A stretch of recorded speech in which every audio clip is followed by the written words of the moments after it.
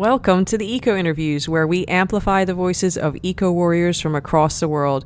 My name is Fiona Martin, and I started the Eco Interviews as a way to speak to people who are involved in helping tackle the climate crisis we find ourselves in. I don't know about you, but the enormity of the problem can be overwhelming. What can one person do? But as I read and explored different facets of the problem, time and time again, I came across people who are making a positive change. From farmers to parents, business owners to academics, we are not a single isolated person. All of our efforts together add up to something amazing. So I want to share these stories as a chance to educate myself and my listeners and create a global community of people who value nature and humans as part of it. What can you do to help? Start by subscribing to this podcast on Apple Podcasts, Spotify, or directly on the website at ecointerviews.com. That is www.eco-interviews.com. Leave us a rating on Apple Podcasts. That really helps us reach more people. Share the podcast with your friends. Join us on social media on Facebook, Instagram, and YouTube. If you're so inclined, we have a Patreon account set up at patreon.com/ecointerviews. I hope you find these conversations as interesting as I do. If you have any suggestions for topics or speakers, please reach out to us on social media. Thanks again for your support. We're all in this together, so let's figure it out together. In this episode, we're speaking to Oli Moraes about the state of the climate in Australia and blue carbon. Okay, welcome, Oli. We're with Oli Moraes. He's with us for the Eco Interviews. He's speaking to us from Melbourne, Australia. So thanks for being with us, Oli. Thanks, Fiona. It's great to be with you guys. Great. So Oli has a research experience looking at blue carbon, which is mangroves and seagrasses in the Pacific Island region, as a means to addressing climate change, mitigation, adaptation, biodiversity, conservation, and sustainable development. And Oli is currently working as a research officer at RMIT University with IPCC lead author on climate change adaptation, Dr. Lauren Rickards, in the School of Global, Urban, and Social Studies. So I'm very excited, Oli, to speak to you and hear from you in regards to Australia, the sort of outlook there, and then also blue carbon. But to get started, can you tell us a little bit about the situation in Australia as it stands environmentally in terms of pollution, emissions, and where Australia is going in the next few years as we see it today? Yeah, so as we're speaking today, both Victoria and New South Wales, which are the two states where Australia's biggest cities and largest population is centred, Melbourne and Sydney, are basically all covered in bushfire smoke, and there's been a massive bushfire crisis, as many of you will have heard of, around the world. And it's unprecedented, the size, the magnitude, the length of time that these fires have been burning. I've lived in during terrible bushfires in the past. One of the worst fires in Victoria was 10 years ago, or 2009, Black Saturday, but that only lasted, days and weeks. This has been going on around Sydney for like 3 or 4 months now, and it's still kind of probably a few more months of the fire season to go. So we're really in unprecedented times, and I've been kind of working in climate change for a while, and been talking about these kinds of impacts. Like, this is what will happen if we warm, above 1 degree, and that's exactly what we're seeing now. So Australia's been, I guess, people like David Attenborough have said this, that Australia is one of the most sort of climate sort of high-risk climate countries in the world, and vulnerable to climate change, because we're a big continent, but we're already a very dry and arid continent, with low rainfall, and there's just all the different kinds of climate hazards and disasters are possible here, from bushfires, cyclones in the sort of the north of the country, floods, and they're all getting worse, which is what we're seeing right now playing out. Like yesterday, we had unprecedented sort of summer rainfall. We had hailstones like the size of baseballs falling, and unfortunately, it hasn't been enough to put out fires, So we've got that happening at the same time of these bushfires. So it's pretty dire, and things that we've been kind of talking about for a while in the climate and environment sort of sector. But basically where Australia stands is we're really, obviously now, as we're seeing, really vulnerable. But unfortunately, the federal government has basically blocked any real action. So back in 2009, around the time of this last sort of major bushfire crisis, there was a Labor sort of more progressive government had just come in, and they basically put a lot of great policies through. The first carbon sort of tax, which it's kind of not a tax, but that sort of came in. It was the first in the world. It was really successful. It started dropping emissions. There was all these other policies across reducing pollution in the mining and sort of high emission sectors as well, and in agriculture, and a sort of a range of really good policies across all sectors. And Australia's emissions had started to decrease, but you may have heard the opposition leader, so this kind of conservative opposition led by Tony Abbott, who is this climate change denier, abysmal sort of politician, basically. And it was we had our first female prime minister come in as well a few years after that, also progressive, and basically Tony Abbott sort of attacked her. It was pretty embarrassing, and also he basically attacked all of the climate change policies, and he ended up winning in 2014 or 13, and basically took everything down and tried to sort of dismantle all of these climate change authority agencies that had been set up by the previous government. And he was pretty successful at doing a lot of that. And since then, basically, Australia's emissions have gone up. And they're continuing to go up now. Last year, in the last year, so up until the end of 2019, emissions in the electricity sector had slightly started to go down, but that's only because we've had a really large uptake of solar and renewables, and because Australia is a really sunny country, and it makes sense to have solar panels on your roofs. So we've got one of the highest sort of household uptakes of solar in the world, which it's kind of this ironic thing where, we're really vulnerable. We're sort of individually we're doing some really great things, but then the government's sort of blocking the really systemic sort of structural changes that we need. And it's basically because that conservative government has sort of a small block of really conservative backbencher parliamentarians and ministers, and they're all climate change deniers, and they've got ties to the fossil fuel industry and stuff, and they've continued to sort of spew this sort of anti-climate rhetoric and sort of agenda that's been incredibly damaging. And that's why we're sort of here now, where after 10 years we've had, I think, 6 or 7 prime ministers. You might have heard in the news over the last few years that we keep switching prime ministers from both parties, so it's been an absolute mess. It's probably worse than Brexit because it's been going on for so long, and we still don't have a climate change policy. And now it's strange.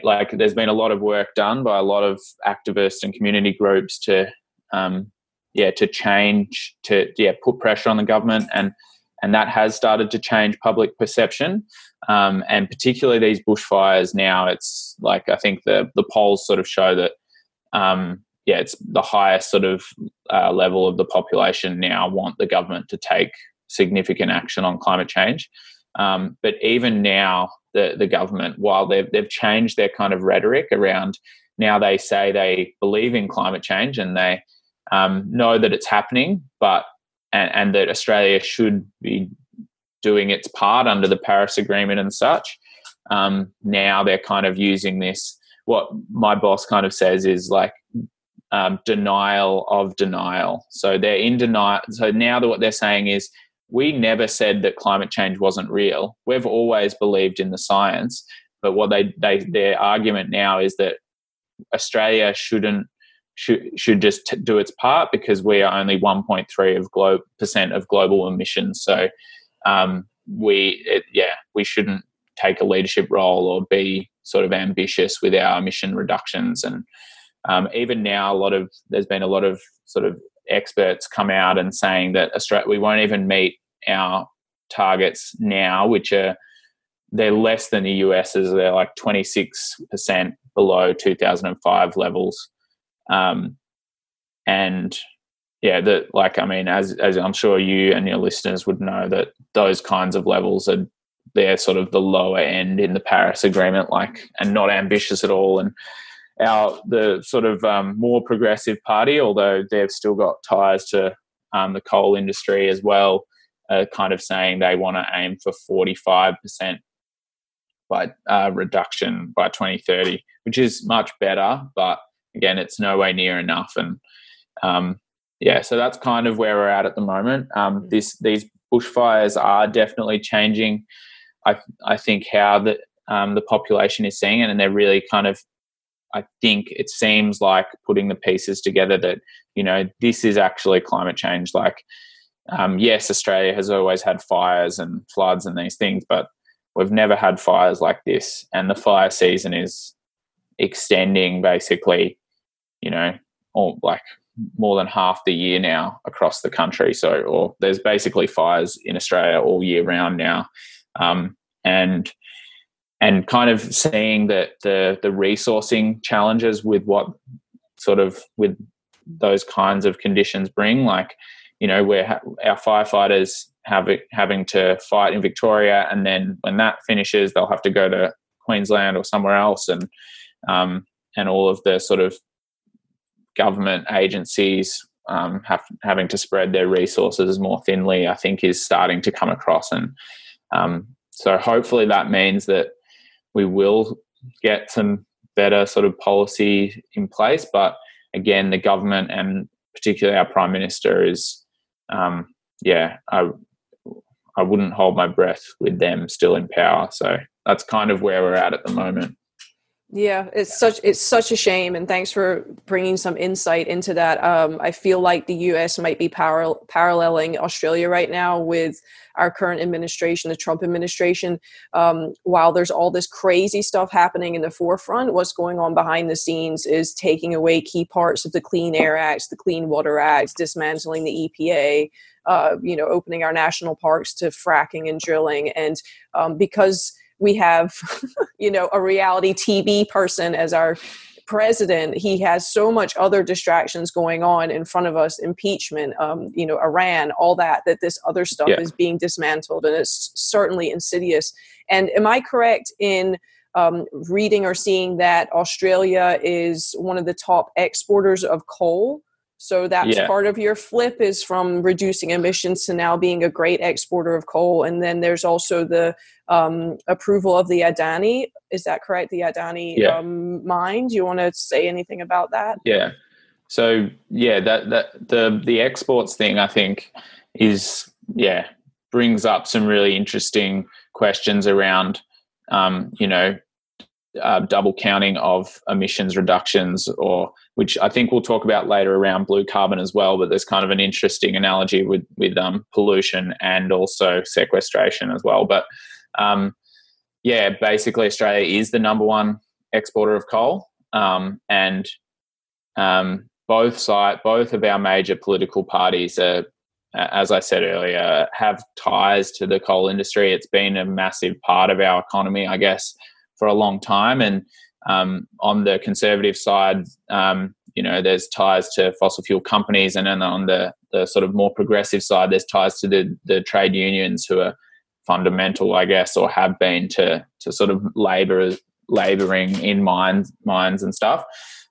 So both sides of continuing to support coal exports, even though the Labor Party is kind of saying, we need a much more comprehensive climate policy, and we need to reduce emissions and be much more ambitious and be a leader and invest more in renewables and stuff, which is all good things. But they continue to say, you know, we're going to continue with coal exports. And it's just, again, this thing where it's like, you know, we've got one atmosphere, and borders, like emissions don't stop at the border. And I mean, just an example with the bushfires, like where I think Australia in the future definitely could be legally culpable under, I don't know, some sort of international environmental criminal sort of court if that ever exists. But I've got a friend who works in New Zealand in the national parks there, and you know, New Zealand's, it's pretty far away, like it's a three-hour flight from Melbourne, and the bushfire smoke has basically covered the South Island of New Zealand.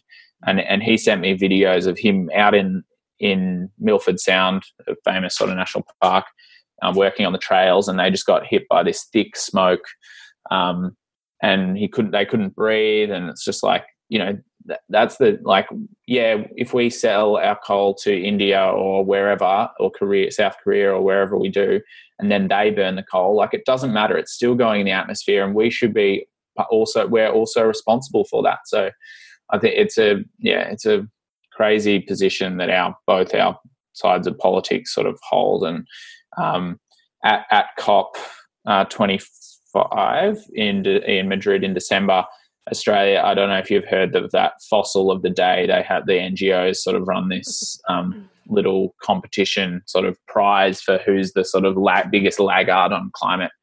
And Australia won it like 3 times during the 2 weeks. And Australia continues to be like, they rank, I think, most of the OECD and sort of other major polluting countries on a range of different responses to climate change and emission reductions. And Australia was like 57th or 58th out of 60, and only really worse to Saudi Arabia and maybe Iran or something, or one of the other sort of big oil producers. So, I mean, yeah, like, come on, like that, we've got to do better than that, and we can as well. Like, and I mean, yeah. So that's kind of with the export stuff.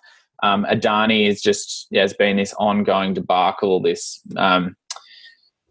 Indian billionaire Gautam Adani, the Adani sort of company has a range of or a long history of a poor environmental track record in India and around the world as well, like significant pollution and sort of where they were supposed to do environmental cleanup and they haven't, and legal stuff as well.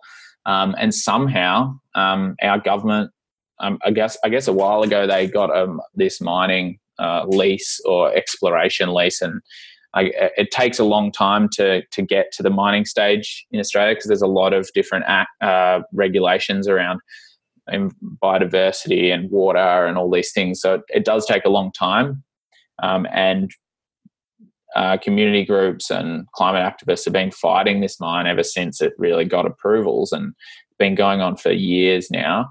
And the government's just kept giving it, like, passing its, like, giving the green light. And just one example of like how I don't know how it passes these acts. Like, there's a Biodiversity Act, and there's 2 threatened species who live in this basin, the Galilee Basin. It's in far north Queensland, so right near the top of Australia. And basically the mine development would remove all of this vegetation, this ecosystem where these 2, one's called the black-throated finch. It's a small little bird, and it only lives in this area. That's the only habitat that it has left. And the mine proposal, so how they get around it to meet the regulation, is that they say they're going to clear this land to build a mine, but they're going to go and plant the same kind of vegetation ecosystem somewhere else, like close by. And so then somehow this bird species will survive there. But like, I'm assuming, like, and there's a lot of sort of questions around it, like they're going to translocate this bird to the new habitat, but the new habitat's going to take more than 10 years to grow. Like, where is this bird going to go in 10 years? Like, it's ludicrous. And somehow that passes state and federal sort of environmental regulations and biodiversity protection acts. I have no idea how that works, and I work in the area and have been looking at this mine for years. So it's just shocking. And both the state government, which is a Labor sort of more progressive government, have done all their approvals, and the federal government, the Conservative government, has done all their approvals. And another thing is that the company will basically be able to take as much water as they want. Normally, there's a limitation on the amount of litres they're allowed to take from groundwater, but the state government's basically said or given them sort of an unlimited supply of groundwater, and it's in this big aquifer that is already pretty depleted, and a lot of farm agriculture in the area depends on groundwater, and they've gone through long-term drought in the last 6 years in Queensland and New South Wales. And basically the government's saying that this company can come in and build a mine and just take all the water.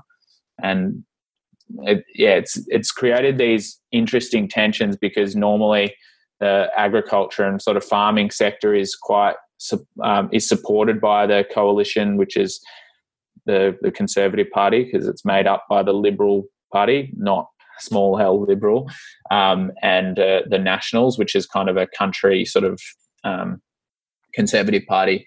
And usually the country party or Nationals will support farmers, but now farmers are, standing up against this mine because it's going to destroy their livelihoods. And still this coalition government is supporting fossil fuels over food. Like and so at where the Adani mine is at, sometimes it feels like it's never going to happen, and there's been a lot of great campaigns, like all the big 4 Australian banks, which are really big banks globally, have said no to investing in the mine, because they need investment to build this rail line that goes to the coast where they can export coal on ships through the Great Barrier Reef, and probably destroy the reef as well, even more. But they haven't been able to get financing for this rail line, mainly because of a lot of sort of community pressure on the banks, and other companies. Some other engineering companies have pulled out of working with Adani. So it makes no sense. There's no business case really for working with them, because they've got such a poor record. And also coal, as I'm sure you know, like there's a lot of talk about coal being stranded assets, already becoming stranded assets. Places like the US, I guess, are experiencing this, where all this money is put into developing something that then will not be able to be sold because there'll be no demand for it.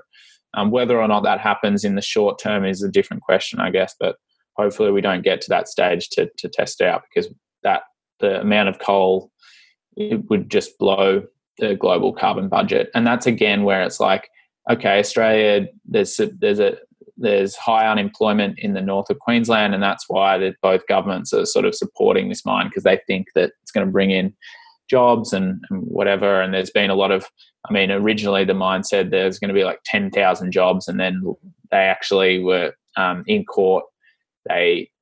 They said that, and then they actually went back and said, actually, it will be more like 1,000 jobs. And so they lied in court. So there's like a list of other things they've done here, which is like, it's completely like unethical company, and just dodgy company that I don't know why the government has been supporting.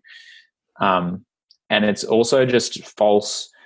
Like the last election, the Conservative government won, and people think it is because of Adani, because a lot of pressure came from the southeast where we live to try and stop the mine because of climate change, and people living up in the rural areas, in the kind of like what happened in the Rust Belt in the US with Trump.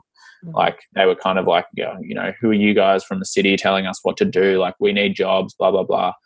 But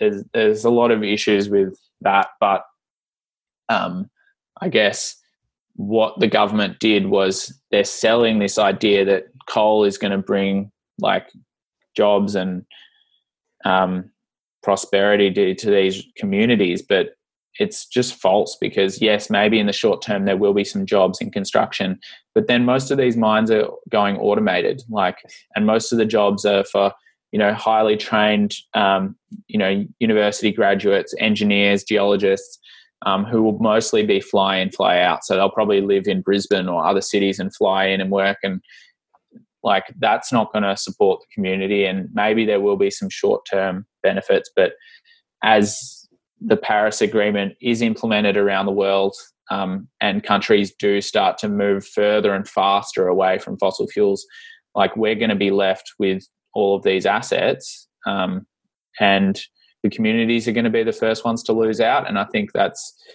totally irresponsible on the government's behalf, because they should be the ones having foresight, and creating jobs that will last and that are healthy for the community.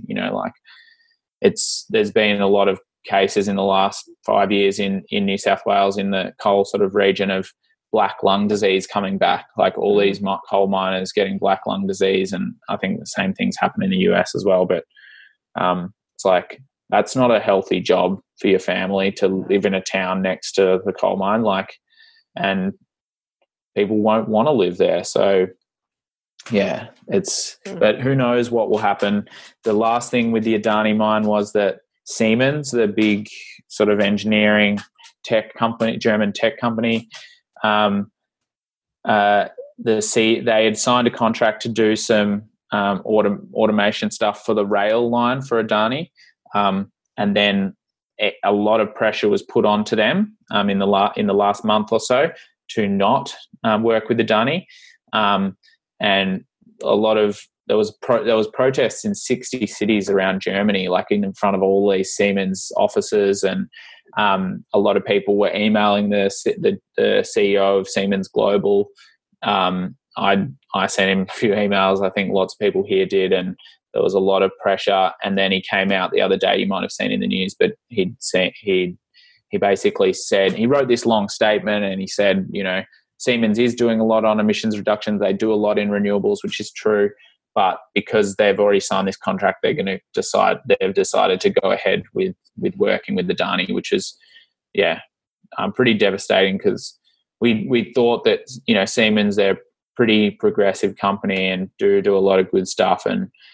But his argument was we're doing all this stuff, and the coal would go, some other company would do it if we didn't. It's just come on, the time for that is done. We need companies to show leadership as well, and tell their shareholders why working with this kind of with a company like Adani is actually bad, and risky as well. There's a lot of risk. So yeah. Oh, so many things running through my head. The Adani thing, I feel parallels the issues that we've had with Alberta tar sands up in Canada, and the pipelines that they want to do from Canada all the way through the US, and it goes through aquifers, it goes through Indigenous lands. And to be honest, the Indigenous peoples of Canada and the Dakotas have been on the front lines of trying to stop those pipelines. And similarly, our government, and not just the Trump administration, but the Obama administration specifically, just kicked the can down the road on making a decision on those pipelines, kicked it all the way down the road until he left. And then Trump has, in the past month, another thing that has not made the news here because there's so many other things going on, has cleared the way for Keystone XL to go ahead. And there's already been tons of leaks that they don't seem to cover unless you really hunt through the internet. So all the things that the Indigenous people and the farmers, and like you said, generally we think of farmers and ranchers of siding with the conservatives, and now they're joining with Indigenous peoples and environmentalists because it's ruining their land. And this idea of property rights in the US is so very strong as well. And it just proves if the government or a very rich entity like a large corporation can just throw away property rights and have a pipeline go through your ranch, whether you like it or not. So so many things running parallel. But one thing I wanted to ask you about, because it's going to bring us, I think, around to blue carbon, is this carbon, this wildlife mitigation, or moving, like you said, the Adani, they were going to, they're in the process of destroying a habitat. but they're going to recreate the habitat somewhere else. And that is something I'm interested in, because funnily enough, I work in digital marketing, and one of my clients 6 years ago was in environmental restoration. And I did not understand, I heard all these words and didn't understand exactly what they're doing. And now I look back, and my understanding of what they do is, if the state needs to build a road through the wetlands, the way they can do that and destroy the wetlands is that they pay to restore wetlands elsewhere. But now thinking about it, it's like, well, you're destroying this wetlands, but the geese don't move from that destroyed place to this other one over here. And then also, I remember I was doing some graphic work, and there was a beaver in this graphic, and they specifically said, you need to take that out because we consider them a pest. So that means to me that they're removing or killing the beavers on the land. And then it's like, well, how is this really ecologically sustainable? A good ecology would include beavers. And I did my other interview I did a couple of weeks ago is actually about reintroducing beavers into the ecosystem. So are we having like this sort of wetland management or flood mitigation, but it's still man-made? I mean, what do you think about that? Is blue carbon kind of getting in that area as well? Yeah, like there's definitely a lot of parallels. And your question earlier about if blue carbon was kind of something not used in the US, it is kind of a global sort of concept, but it's quite new, and it's just a new term or way of talking about stuff, ecology that we've known about and been talking about for a long time. So there has been a lot of work. I think, can't remember where the US, what state, it's one of the northeast states. There's been a lot of work around coastal wetland management around these things called tidal salt marshes, which are kind of where there's like an estuary or a tidal river. Usually there's these things called tidal salt marshes that grow around them, and so they actually sequester a lot of carbon, and that's one of the ecosystem types that come under the term blue carbon. So then there's a lot of parallels with the wetland sort of flood stuff that you've just been talking about. And I guess, so I've actually worked in biodiversity offsets and carbon offset organisations here in Australia. And so a biodiversity offset, as you were sort of talking, which is what you were describing, is where there's a development.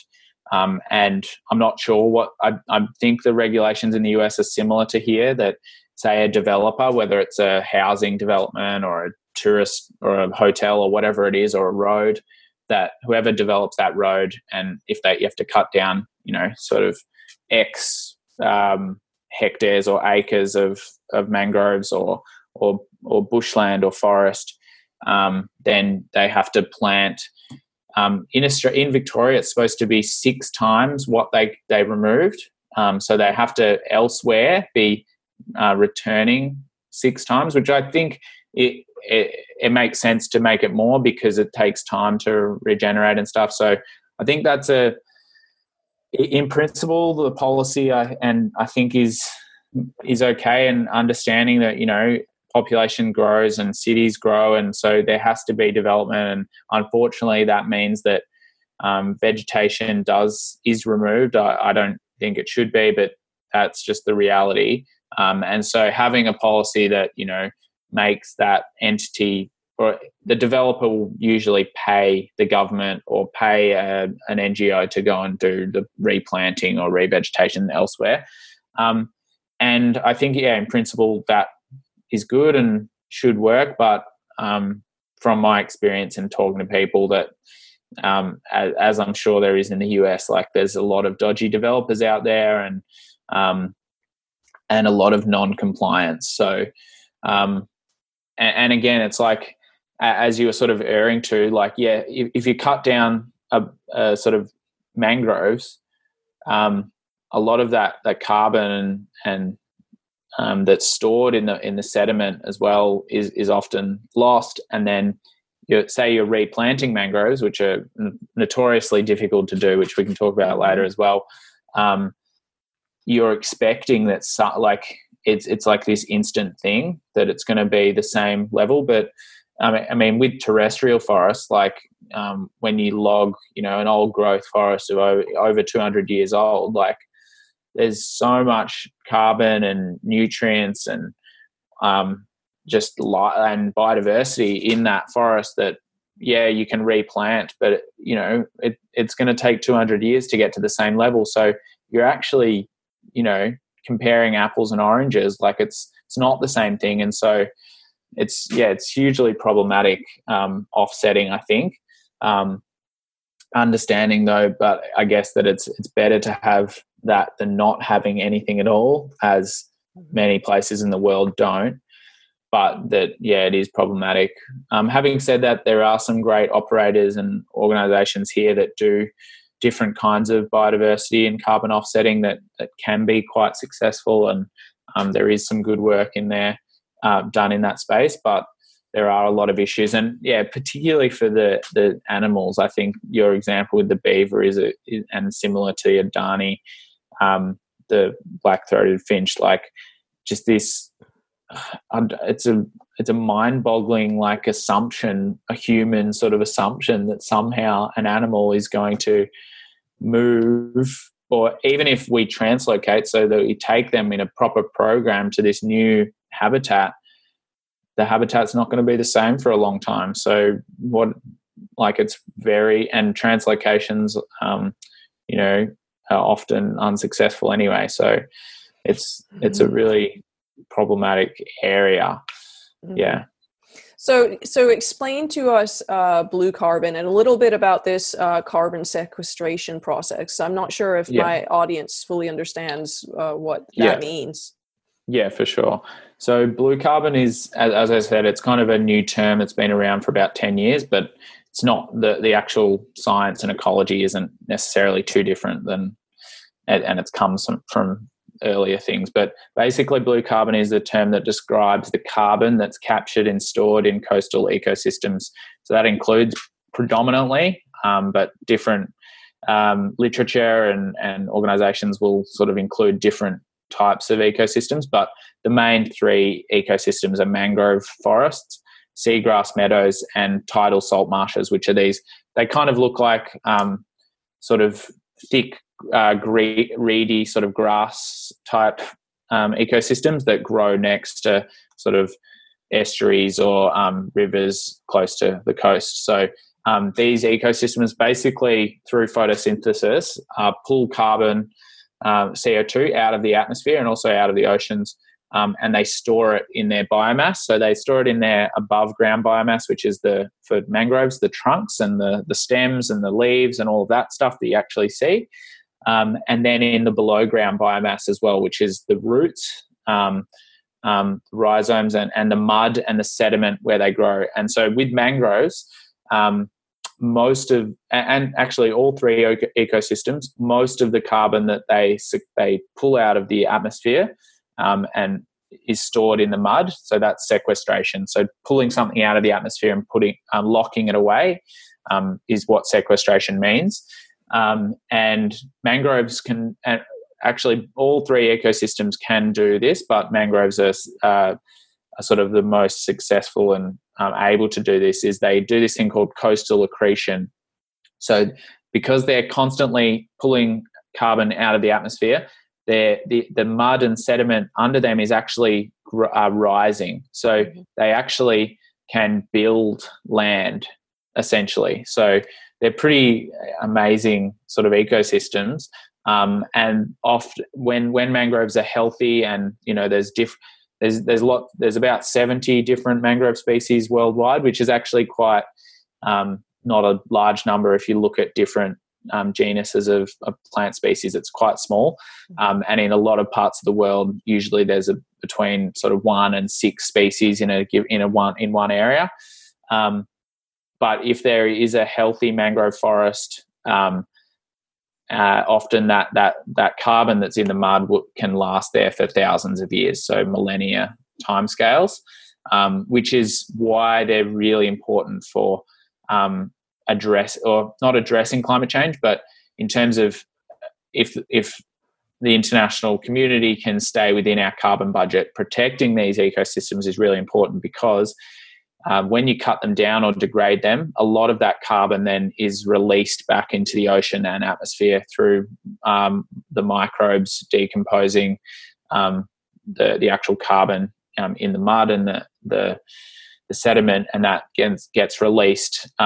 And that's kind of what we call in academia is blue carbon emissions. So they're all as some of your listeners probably know, if you've got ecology background or biology, like all ecosystems are constantly having fluxes of CO carbon going in and out. So in and out of trees, in and out of mangroves, in and out of seagrasses. But when you degrade them, they're not able to photosynthesize, so it's all going out. And so protecting these ecosystems in a climate changing world is incredibly important. So, if we're doing all this work to reduce emissions from electricity or vehicles or whatever else, or agriculture, but then we go and, continue to degrade and remove mangroves and seagrasses, then there's so much carbon stored there globally that we'd be in real strife. So, but unfortunately, the sort of trends. In my research, I looked at sort of global trends in blue carbon ecosystems, and since the 1980s, mangroves, just for one example, have basically halved in their area cover, and mainly because of land clearing for coastal development, road infrastructure, hotel developments and resorts, aquaculture, so shrimp farming in Southeast Asia and Indonesia, where there's the biggest concentration of mangrove forests in the world, has been some of the sort of main drivers of damage to mangroves. For seagrasses, it's often sort of agriculture where they will drain the swamplands. No sort of pun intended around Trump. I know, drain the swamp. I couldn't help but think of that as well. Yeah. So globally, it's not looking good for these coastal ecosystems, and a lot of the global population lives within a couple of kilometres or miles of the coast, and we're heavily reliant on coastal resources, and particularly in a lot of places in the Pacific where I did research. A lot of communities, are fishing communities, and so they depend on those resources, and they depend on the biodiversity that is possible because of mangroves and seagrasses and salt marshes providing that habitat, and for fish species and turtles and the range of biodiversity in birds as well. And so those ecosystem dynamics and biodiversity are really critical to obviously just in their own right, but also for those communities that are dependent on those resources. And if we cut them down, then that biodiversity is going to be lost as it is globally. I guess the good thing about this sort of push for protecting blue carbon over the last 10 years is that people are becoming more aware of the importance of mangroves. I mean, just as an example, when I was in Fiji, talking to communities and organisations as well who work in conservation and have been, Fijians and stuff, they were telling me about how a lot of people have always just hated mangroves. They smell bad.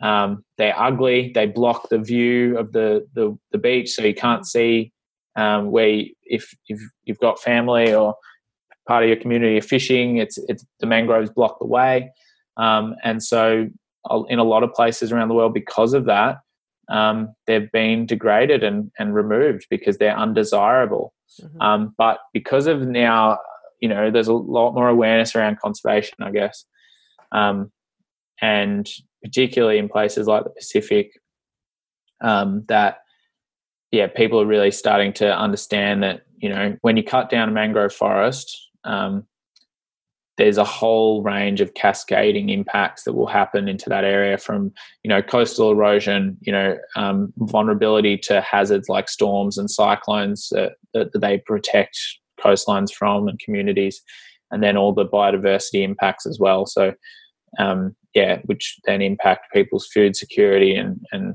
sort of so on and so forth. So there is more awareness because of this sort of push for protecting blue carbon, but it's mostly been in academia and research, and it's yet to really result in any sort of tangible, large-scale conservation and protection outcomes. So that's kind of where that's at. Interesting. So in the article that I read by you, and I'll link to that article in the notes for this episode as well, my understanding, the premise of the article that you wrote is that the Australian administration is using blue carbon offsetting as proof that they are doing something for climate change. But it sounds like you don't necessarily agree with that.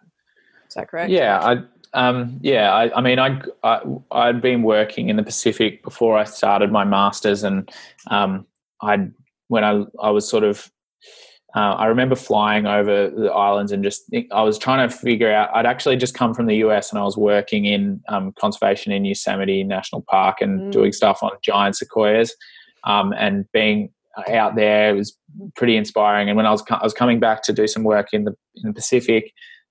Before I went back to Australia, and I was like thinking of like what's an area that sort of brings together all the things I'm interested in: conservation, climate change, or mitigating climate change, but also helping communities adapt to the impacts of climate. And I was like, I remember just thinking like mangroves, that like it's these ecosystems, they pull that carbon out of the atmosphere, so alleviate climate change. They provide protection from storms and cyclones and sea level rise as well, and also really important for biodiversity and sustainable development. So that's kind of why I ended up doing this research in blue carbon. But I was always kind of a bit skeptical of the whole offsetting thing. And just to sort of go back on talking about like how blue carbon offsetting would work is that basically, a polluter, a country, or a government, or an individual would put money or purchase offsets or credits to offset their emissions from, industry or vehicles or the whole national economy's emissions by investing that money into protecting or restoring mangroves or seagrasses. So that's kind of how it would work. So how other carbon markets work is that there can be sort of a central body where credit offsets and credits can be traded, and that money from the sale of credits between polluters and people that are doing sort of reducing emissions in their activities will then go to setting up a marine protected area or a national park to protect those ecosystems. So that's kind of how it would work, but they're like offsetting is important in the sort of the global response to climate change. Like there is a place for offsets, and we do need to sequester a lot of carbon. I don't know if you've read Project Drawdown. I've heard of it. I haven't read it. Yeah. It's a great book. It's basically like 100 solutions to climate change and really easy to read. So I'd suggest you sharing it actually with your listeners because it's available. Is that Paul Hawkins? Yeah. Paul Hawkins, and all the solutions and everything in the book is available just free online as well, so you can look at it. But in that book, he talks about. Oh, now I've lost my train of thought while I was talking about Project Drawdown. But I guess, the main thing is that, offsets will play a role in responding to climate change, but they're by no means a solution. They're in themselves. They will play a minor part, but we need all these other sort of structural changes to move away from fossil fuels is the key one. And the Australian government has continued to, as I've discussed, support new coal mines, and our emissions keep going up. But we've used this new concept of blue carbon as a way to sort of tell the rest of the world that we are doing something, and it's a bit more complicated than that. Like a lot of our public agencies, and I know people who work in the federal government, like Environment Department, and there's a lot of great people that, similarly to the Trump administration, like there's a lot of great people who work in government and are trying to do the best that they can with the situation that they find themselves in because of the politics. So I think, the Australian government about 2 or 3 years ago announced that they were going to invest like $6 million, which is, it's nothing really, but in the Pacific, that's still a lot of money in research and development around blue carbon to try and get it to eventually a place where there can be sort of, saleable carbon credits for protecting mangroves and seagrasses. But it's been clear that they've only really been doing that because they're not doing anything else, and that, or they're doing that and then talking about it as if it's like one of their central climate policies, which is just ludicrous when, we're subsidizing fossil fuels like billions of dollars a year just in Australia alone. And then we're going and saying we're going to invest $6 million in blue carbon research as like a central part of our climate change response. So for me, like that was kind of happening as I was starting my project, and I was always kind of like, do I want to do research on this because I can see that there's issues, but I was like, there's still a lot of there's a lot of benefit, and it's important that we talk about these ecosystems and that we do protect them. And as I've spoken about earlier, like there's so many benefits: biodiversity, coastal protection, carbon sequestration, and protecting them from emitting these blue carbon emissions is really fundamental. But we can't just do that and not do anything else. And that's what our governments continue to do. So at the 3 COPs in the last 3 years, they've used blue carbon and referenced blue carbon in the ministers' main speeches, our prime ministers, so they keep talking about it. At the election, I was at a local minister's sort of panel, like with his opponents who are running for that particular electorate, and he mentioned blue carbon, like just as like that's what we're doing. That's what Australia is committed to, climate change mitigation, and we're doing this on blue carbon research and stuff. And so I guess it's been clear to me that we've kind of been using that and some other things as a bit of a smokescreen internationally for our inaction and blocking. At COP, we were one of the blockers, like in negotiations, which I'm not sure how the US was in this last one, but I know they have in the past as well, but just actively preventing collaboration and joint sort of measures and commitments, and really just kind of washing down the whole Paris Agreement and our collective response. Like the Paris Agreement has limitations, but it's a pretty phenomenal sort of effort that the international community has come together and got commitments for 1.5 degrees around climate change. And all the research and stuff is out there on and the knowledge and how to do it. It's obviously the challenge is implementing all those things globally, but then to have countries like Australia and the US like actively blocking that and for fossil fuel interests, and just thinking, I don't know if you followed COP much, but I just heard from someone, like some of the sponsors are like fossil fuel companies, and the oil companies like Shell and Chevron and the rest of them are all there, like they're in the room. So it's like, how are we going to make plans to decarbonize when the biggest polluters and the causes of the problem are in the same room? Like it doesn't make sense. So It's a shame. I think this is why it's important that we all take the time to educate ourselves, because as you've mentioned, preserving these habitats are incredibly important for just preserving the ecology and the benefits that it provides the environment that we didn't even know about when it comes to carbon sequestration. But it is all too easy for the powers to be to use that as like, oh, look, we're doing something, check, and I think we've all experienced this locally, nationally, and internationally on a variety of issues. When the people in power are not listening to the people, they'll do something, they'll basically give lip service. And it sounds like that this is happening. And in my research, looking at the article you sent me, but even looking back at that client I had, it raised an interesting another way that this using carbon as a commodity, how this is creating loopholes for double counting, which I thought was crazy. Can you talk about that? I didn't even understand what I read, but oh god, like when I learnt about double counting in carbon sort of offsetting and stuff, it was just like, it's a bit mind-blowing. But with blue carbon, this is the issue around Australia even investing in the Pacific. I just first like to say again, like how Australia has been using the blue carbon thing with the Pacific is it's again just a sign of total disrespect and essentially quite colonial, neo-colonial and racist sort of views of our Pacific neighbours.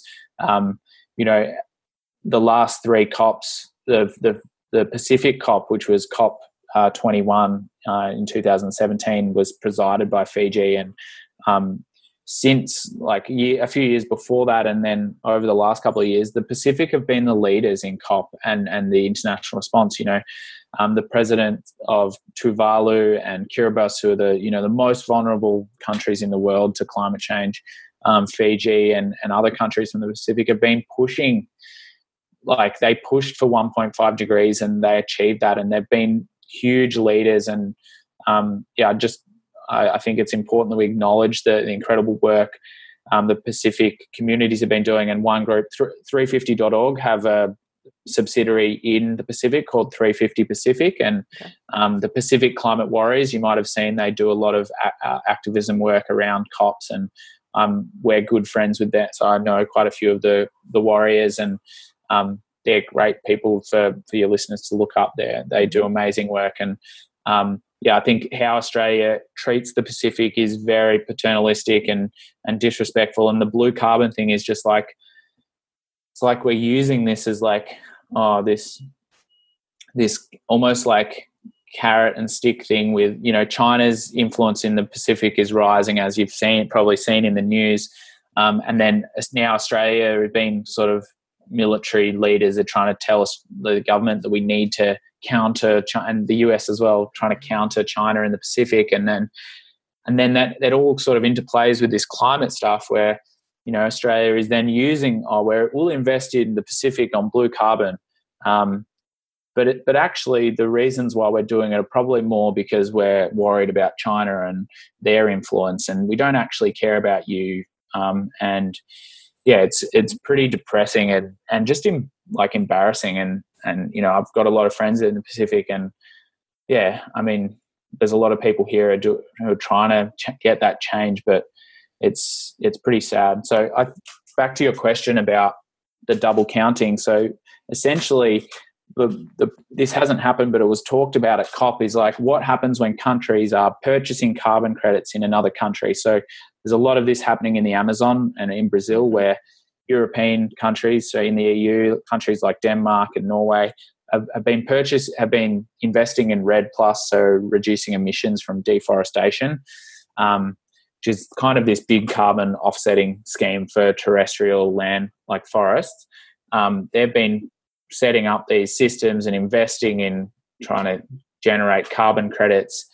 And so they're kind of counting that as their emissions reductions or part of their approach to climate, responding to climate change. But then Brazil and Bolsonaro, who's God, let's not talk about him. But he's actually made a good point. It's this is actually Brazil's. I don't necessarily agree with sovereign, how the world operates in terms of borders and stuff, but it is Brazil's land, and then it is this kind of, it's like this progressive colonialism as well, where it's these NGOs come in and take it away from Indigenous people in lots of examples in South America, which is hugely problematic. And then Bolsonaro made a good point. It's actually that you guys can't count those as your commitments, even though he probably doesn't believe in climate change anyway, and he is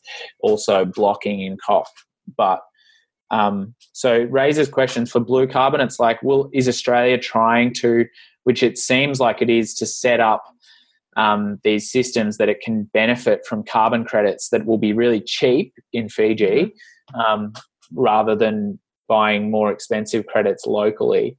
And then we count those towards our emission reductions.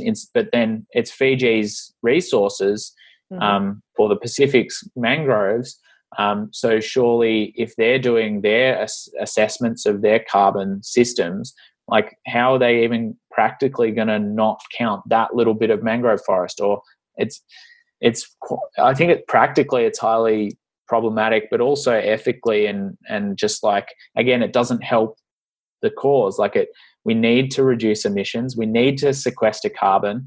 And so double counting is just totally counterproductive, because it also makes it, I can see how a future government can, say that they're doing all this stuff and, they are reducing emissions, and then they're meeting the rest by purchasing carbon credits, by offsetting.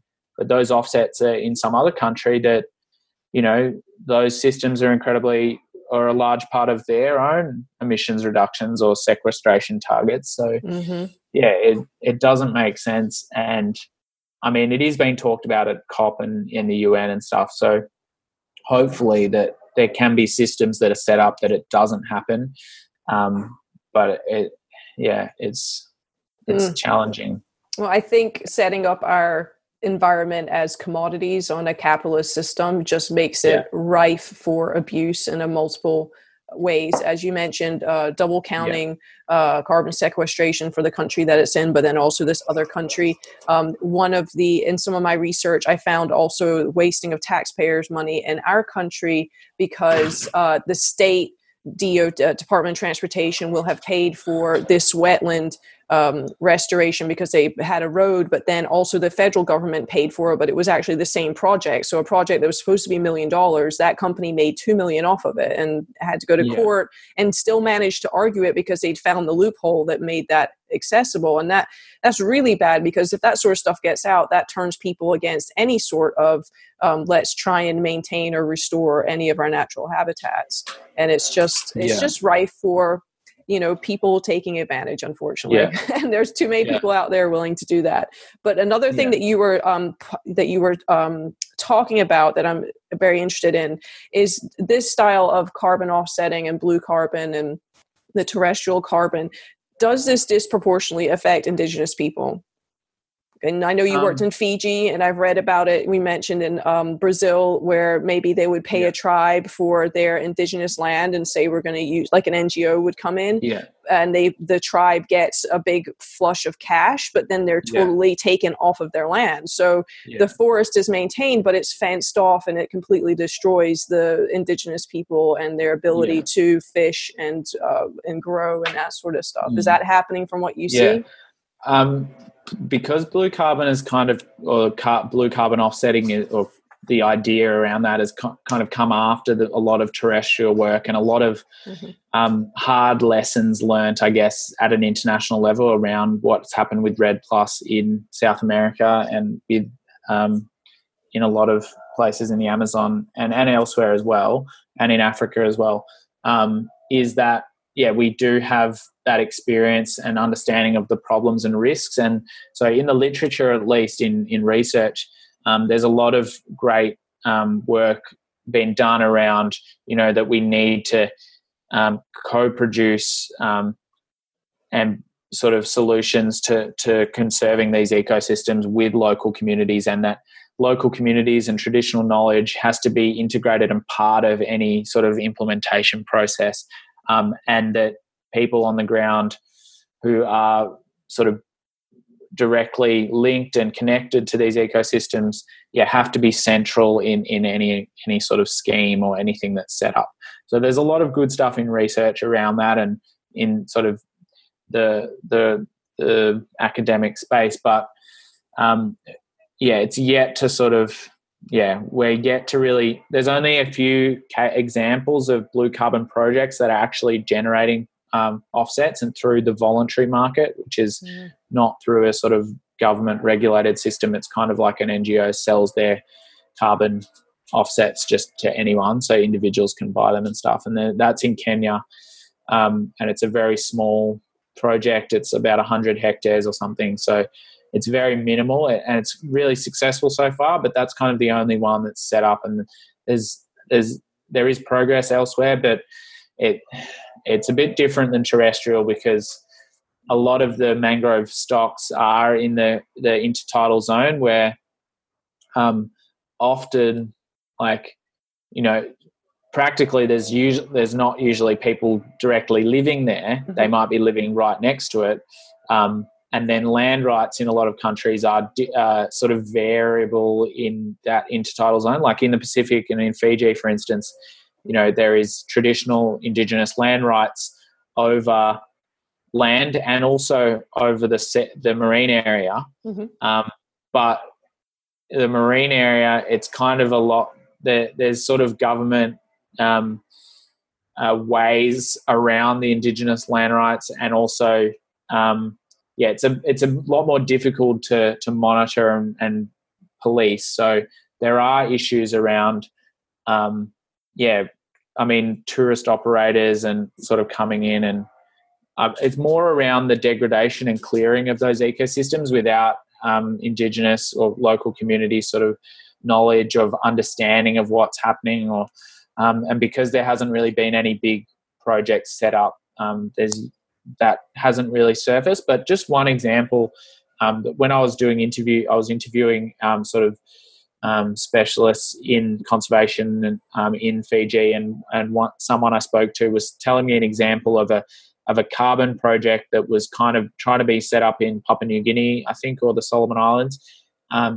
And basically what happened was that this community was, their forest was really healthy, and they were living like very sustainably, and because traditional practices are very sustainable, as they would be in North America as well, and South America, and in Australia with our Aboriginal people as well, are very ecologically sustainable. But it's when those Western sort of concepts come in that things change, and that knowledge is lost, and then you see environmental impacts. But this example, basically this NGO or sort of carbon offset developer came in and told the community, this is what we want to do. We want to protect your forest from logging or clearing or whatever. Okay, cool. Your community is going to get these benefits and this money, these returns. And so they basically were involving the community, and it seemed like a good project. But then what happened was that this NGO went away, and, they were probably trying to set it up and probably trying to do the right thing. But what happened was that after a couple of years, this community was like waiting for the benefits, and nothing was coming, because it takes a long time to set this stuff up. And, there's a lot of regulation things around setting, financial systems that go along with these offsetting schemes. And it takes years. And so this community hadn't received anything. And apparently they started to, they were basically like, well, actually our forests are worth money, so we can get money for them. So they went and engaged logging companies, and logging companies came in and logged the forest because they could see that they could actually make money. But before the NGO came in, they didn't even look at the forest in that way. They didn't have that sort of Western concept of, monetizing everything, or capitalist concept, I should say. And so they would never have done that. But it was only when they realized, because they'd been given this idea that they could make money off the resource, that it ended up having this, much worse environmental impact. And so that was like a classic example of like, we need to think, especially like that Western approach to conservation and stuff, like, you have to be extremely careful. And in a lot of cases, it's probably best if we just stay out and, empower locals to do that work in their own way, and to sort of keep that traditional ecological knowledge and approaches to land management that were in place before colonization and stuff. So that sort of example for me was like, that's where blue carbon would potentially become highly problematic as well. And my sort of motivation for doing the project was, it's likely that people will try and set up blue carbon projects, So I wanted to try and offer a perspective that, put that the local people, whoever they are, they don't have to be Indigenous. It can be anyone who's locally sort of there and dependent on that particular resource for their livelihoods, or they're just there being the stewards or custodians of that ecosystem, that they are central in any approach, and that their voices are heard, and they're part of the process, not just at the start but throughout, and then in this sort of ongoing management. And so that was kind of my motivation, like this stuff's probably going to happen, so how can we provide a way for local people to be heard and central in sort of conservation implementation. Yeah, that's certainly a noble cause, and I hope that you stay on the forefront of making sure that this new sort of blue carbon landscape can be as beneficial as possible to everyone who's around. And beneficial not meaning monetarily beneficial, because I think that's our short-sightedness as well, is that everything comes down to the dollar, and that's exactly. that short term colonial way of thinking. Like you said, we need to unprogram that, and that is such a huge, scary task that I don't know how it's going to happen. But when you have people like you who've recognized that and are trying to move forward with a different way, creating different ways of doing this so that the people benefit in the long term, that everyone benefits. Yeah, for sure. Can I just add one more thing? An example of answering your question in a different way from Australia, actually, where it's actually a bit more positive, where Aboriginal people are continued to be sort of disenfranchised in Australia, and our policies are it's not a good situation in Australia for a lot of Indigenous communities. But one thing that has happened over the last 10 years is, and actually since that progressive government came in around 2009, set up all these climate, or 2007, but kind of in a few years set up a lot of climate policies. One of their policies was this land-based approach, so a sort of carbon market sort of approach to land management, so planting trees, other conservation sort of approaches. And one of them is this thing called savanna burning, which basically the whole top third of Australia has a type of savanna. It's a bit different. It looks a bit different to the savanna you'd be familiar with in Africa, but so it's kind of sparse vegetation but with smaller trees, and it's a kind of a quite rough sort of landscape, but it is beautiful and in a cool way. But basically fire is part of the natural ecology there all over Australia, as it is in a lot of places in the US as well. But since colonisation, fire regimes have changed, and we've prevented those natural small low intensity fires from burning the ecology, which promotes regrowth and regeneration, and also puts carbon back into the soil, and then removes fuel so that major fires like the fires we're seeing now don't occur as often. And so this approach, savanna burning, was basically where they invested money into Indigenous ranger programs, and Aboriginal rangers basically have been doing this savanna burning. So it's kind of like back burning or controlled burns or prescribed burns. It's different terminology in the US as well, but where in the fall or autumn and spring as well, they when it's not too wet and it's not too dry or high fire risk, they'll go and do these burning, like low intensity burns across the landscape and they use this thing called it's like a mosaic. So they'll burn little bits in different areas on a rotating annual basis, so that everything does get burnt moderately. And what it's done is it's actually generating carbon credits for two things. How they sort of measure it is that it's putting carbon back in the soil, but it's also, what it's doing is preventing these mega fires, that when they happen, all of this carbon is released back into the atmosphere.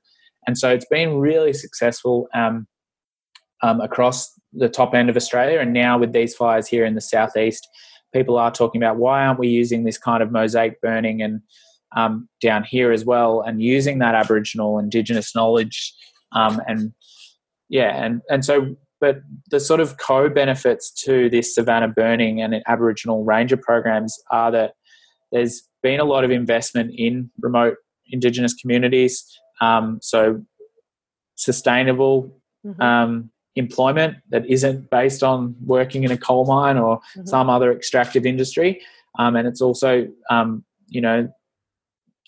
putting they have this terminology like putting people back on country, because that's how Aboriginal talk about it's their country. So getting back onto country where they might, because of colonization, they might have been just not living out in the bush and engaging with their traditional knowledge. And this savanna burning program or range of programs has been able to put young people back in employment, getting them outside, getting them involved in conservation, and it has been really successful. And I think there's a lot of benefits to that. And it's definitely an interesting thing to look into. And I think it's an example of where carbon offsetting and land management sequestration projects can really be successful in terms of the environmental benefits, but also the social and economic benefits to empowering local people. And so from that example here in Australia, I think the Pacific and blue carbon, there's opportunities to learn from that, and I think there are opportunities to do that in a sustainable way. But again, as I mentioned earlier, that we need all that work. That's really important. Actually, why I mentioned Project Drawdown was that a lot of the IPCC and the Paris Agreement commitments depend on like the whole world sequestering a lot of carbon, so drawing down a lot of carbon from the atmosphere in the second half of the century. So we need to reduce emissions to zero and net zero, but we also need to take a lot of carbon out the atmosphere so we can get back to safe levels. And that's what Project Drawdown is really about, all these different solutions to withdrawing CO2 from the atmosphere in a range of different ways. And so blue carbon and carbon offsetting is going to be really important in doing that. Carbon offsetting, it is a capitalist sort of approach and maybe not the right one, but it is something, and I think it can be done in a way that is beneficial so. Well, I'm definitely going to look up savanna burning, and I'll be putting links to all that sort of information, because it's great to hear those success stories as something that hopefully we can emulate throughout the world and all the people in it. So that's fantastic. Yeah. So Oli, just one last question for you. What advice would you give someone who's just now waking up to the climate crisis? Yeah, like I think for me, having been kind of involved in it and working and volunteering and active in the space for about 7 years now, it's still emotional for me. Like, it's devastating seeing these fires happen now, and it can be really emotional, particularly when you first sort of realize the real implications for our life as people and as humanity and life on Earth. So I think, first of all, just try and talk about it. Find someone that you can talk about it with who also maybe understands the issue or knows a bit about it. If you don't have anyone that you know, find a Facebook group or find even better, find a local organisation that does something, whether it's and there's a whole range of ways you can get involved. Like, there's groups that do conservation stuff that you can get involved in if you want that sort of practical hands-on. There's also sort of more activist community groups that there will be other people that you can talk about how you're feeling, because I think that's really important and something that's not talked about, that emotional side of, the world it's apocalyptic movies, everyone thinks, that's just so far-fetched, but that's what we're facing if we don't, do everything that we already know we can and implement all those solutions. So I think, and that's hard to sort of stomach, but so I think finding someone to talk to about it, I think, is really important. But something I've noticed, the best way for my own mental health in terms of climate grief, which is a whole sort of new psychological field around, coming to terms with the climate crisis, is actually taking action is the thing that makes you feel the best. I went to climate protests last week, and I hadn't been to one in a while. And I mean, you can have different views about protesting and how effective it is, but just going there and being with thousands of people and knowing that there's other people out there, I think is really powerful. And I was feeling good after it. Whether or not it's going to change Australia's climate policy is a different question. But I think whenever I've taken action, I felt good about it afterwards. And I think that is a way to deal with that sort of emotional side of things. So talking about it, joining a local group, there's so many different types of organizations wherever you are now. So just jump on Facebook, search around climate change volunteering, and volunteering is a great way to take action in different ways. I think the organization I used to work with is called Climate for Change. So we basically use the Tupperware party model. But instead of selling plastic in people's homes, we have conversations about climate change. So we'd go to people's homes, usually through someone so it's not like random door knocking or anything. And you have your friends or whoever's hosting it invites their friends over, you have some dinner, watch a short video about climate change that explains the science and sort of the impacts and also the solutions, and then just have a conversation about it. It's a really effective model, and it's been wonderful to be part of.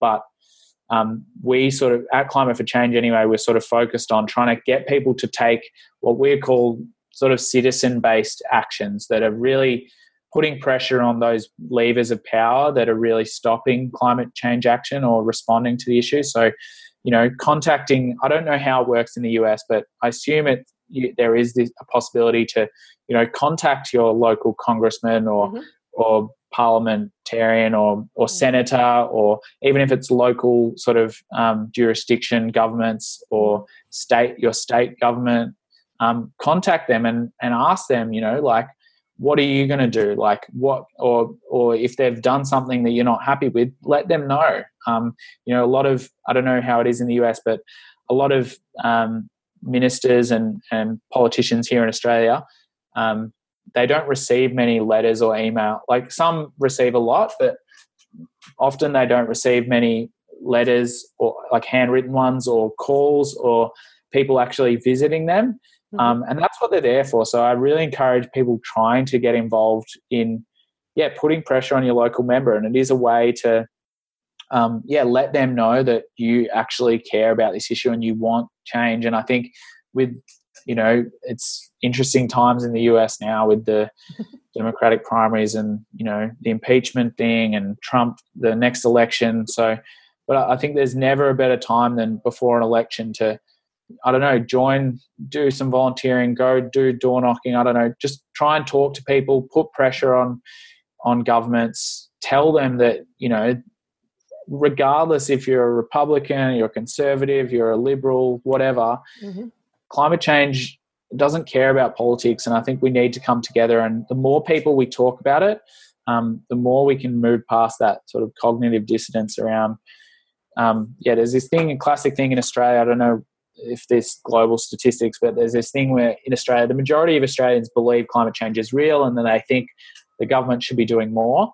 But 50% of that I think it's like 75% now, 50% of them think that the other 50% of the population don't even believe in climate change.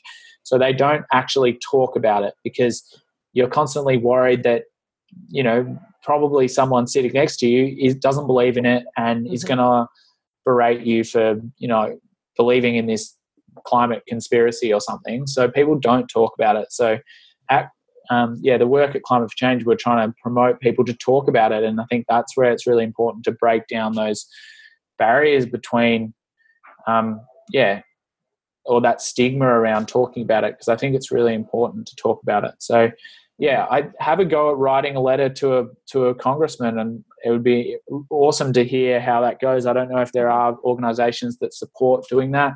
You can do other things like petitions and go to a protest, join the climate student strikes. They've been massive, or other groups. Try something. Like there is lots of different ways you can take action. But I think, and that can be a bit overwhelming, but just try one, join a group, give it a go. If it's not for you, that's okay. there's other things out there, but I think we need to be talking about it. We need to be supporting each other and bringing it out in the open and talking about the emotional toll of this issue as well. Share and talk about and share those stories that you do hear that are positive and. Mm-hmm. Well, that's great advice, Oli. I appreciate it. I know.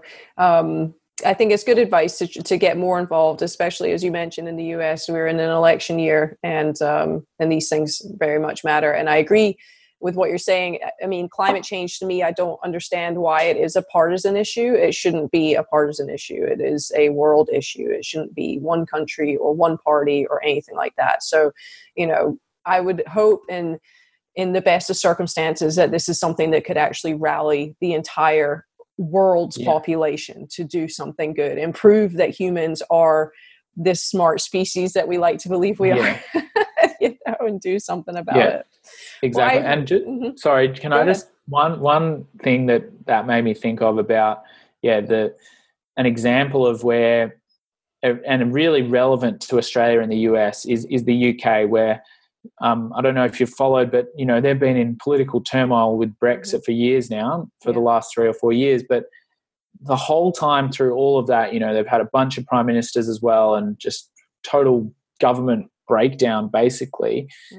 Is that they've improved their climate policy over that time. And Boris Johnson, whatever you think of him, one of his election commitments was net zero emissions by 2050. Now, whether or not, he is the person that's going to be able to actually achieve that, or that they will, but the UK have done a lot of good stuff on climate and, phasing out fossil fuels, investing in renewables. And, they're a small geographic country, which makes them different to the US and Australia, but they've got a big population and they're influential. And their conservatives have very similar views to our conservatives, but they've still managed climate change, and climate policy has kind of stayed out of politics. And hopefully that stays. But I think it's heartening for us in Australia and the US when you see that, because it can be nonpartisan, and it should be. And I think it's a really relevant example to sort of keep in mind. And so if you're worried about talking to, your Republican uncle about climate change, do it anyway, because we need everyone on board. And I think it's really important that we're all talking about it. Yeah. Well, I appreciate your time, Oli. I know you're about to kick off your day in Melbourne, and everyone, I'll just express our thoughts. I'm not going to say thoughts and prayers. I really hate that phrase, but there's a lot of energy and just sympathy going towards Australia. It's been going on for months, but it really hit our news over the holiday period, and people are heartbroken. And if any good comes of it, I hope it's the wake-up call that people need to understand that this is real, and this is the results of climate change. It's not a meteor hitting us and everything goes away. It is going to be longer fire seasons, stronger fires. Where I live, our hurricane season is expanding, and the hurricanes are stronger and stronger. And people somehow compartmentalize that and say it's not climate change, when it's very clear that it is. And the Australian wildfires in particular, were they not outlined in the IPCC report like 2 or 3 years ago? They basically said this is what's going to happen, and it's happening. So, let's all, like you said, speak to one another, rally a community together, and take action to make a change. So I appreciate it, Oli. Thanks so much, Fiona. Okay. Thank you so much. We'll be in touch. You too. See ya. Okay. Bye. Bye.